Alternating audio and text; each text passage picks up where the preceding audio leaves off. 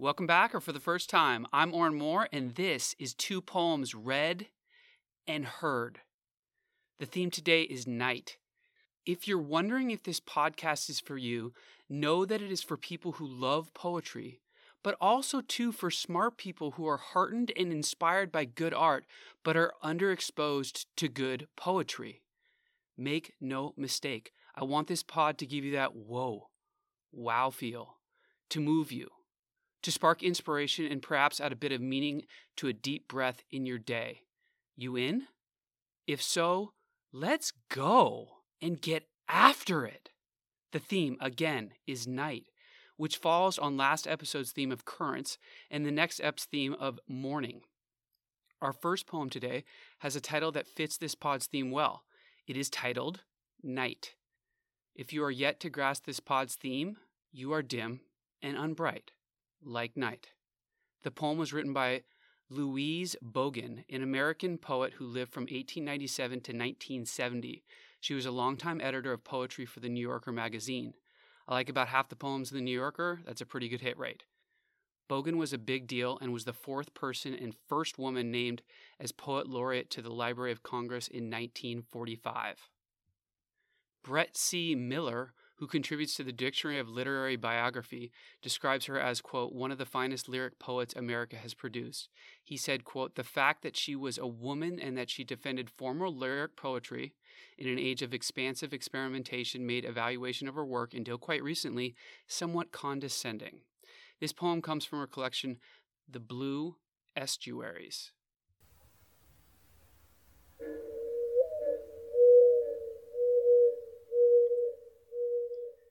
Night.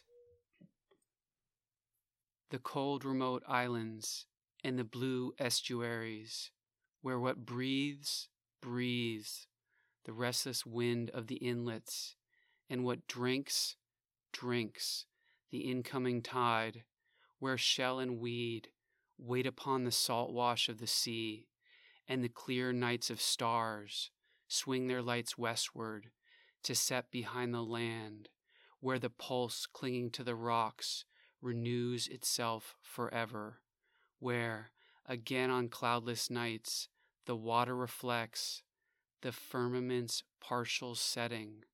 Oh, remember, in your narrowing dark hours, that more things move than blood in the heart.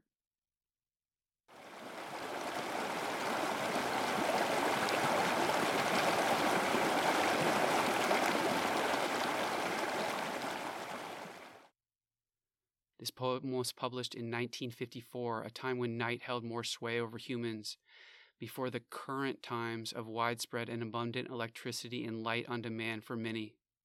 But back then, as now, if less starkly now, what is there in the day is there in the night. It is just the dark and the cold that comes with night that makes these things seem less clear.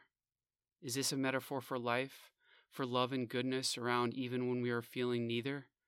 Yes, if we want it to be.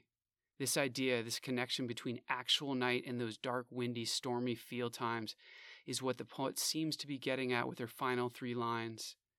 Quote, oh, remember, in your narrowing dark hours, that more things move than blood in the heart. Man, that's some wow on blast right there at the end of this poem. If you've been listening to this pod, you may be starting to understand that if the last couple of lines of your poem do not evoke wonder, if they are not absolute bangers that twist and move this poem to a place of real brilliance, your poem is not going to make it on this pod. This is Two Poems Read and Heard, baby. We ain't about trailing off poetic finishes that leave you nonplussed. Nope, not here. That said, having only exquisite and moving final lines is not enough alone to make it into an episode of Two Poems Read and Heard. No, there must be meat on the bone of a good finish. And as Bogan brings the poetic meat throughout with her lucid imagery and skilled word choice, this poem gains its gravity and greatness. Among those more things that move, Bogan describes the pulse clinging to the rocks that renews itself forever, and the water that reflects the firmament's partial setting. All of these things, these currents and pulses, move and exist even if we are not seeing them, seeing as creatures like us prefer the warmth and light of the day. This is not groundbreaking, and indeed borders on the obvious, but part of poetry's pleasure is in reminding us of things that should not be forgotten. Bogan's Night throws word brilliance on some of these remembrances, shining a poetic nightlight on things worth seeing, or at least remembering.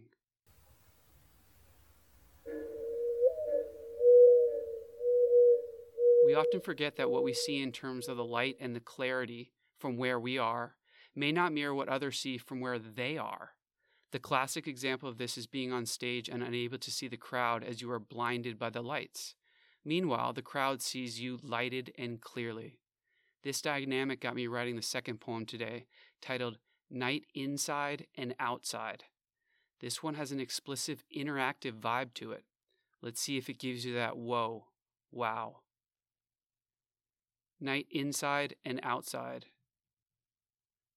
Lights on inside make it hard to see the dark outside, and easy to see inside from the dark outside, while lights on outside make it hard to see the dark inside, and easy to see outside from the dark inside. This is because of how vision sees. I note it as a practical primer, and for its metaphorical side. If you disagree, try harder. If you still disagree, then you don't get the metaphor, and that's on you and me. But perhaps ask with scrutiny, are the dark and light you see outside or inside?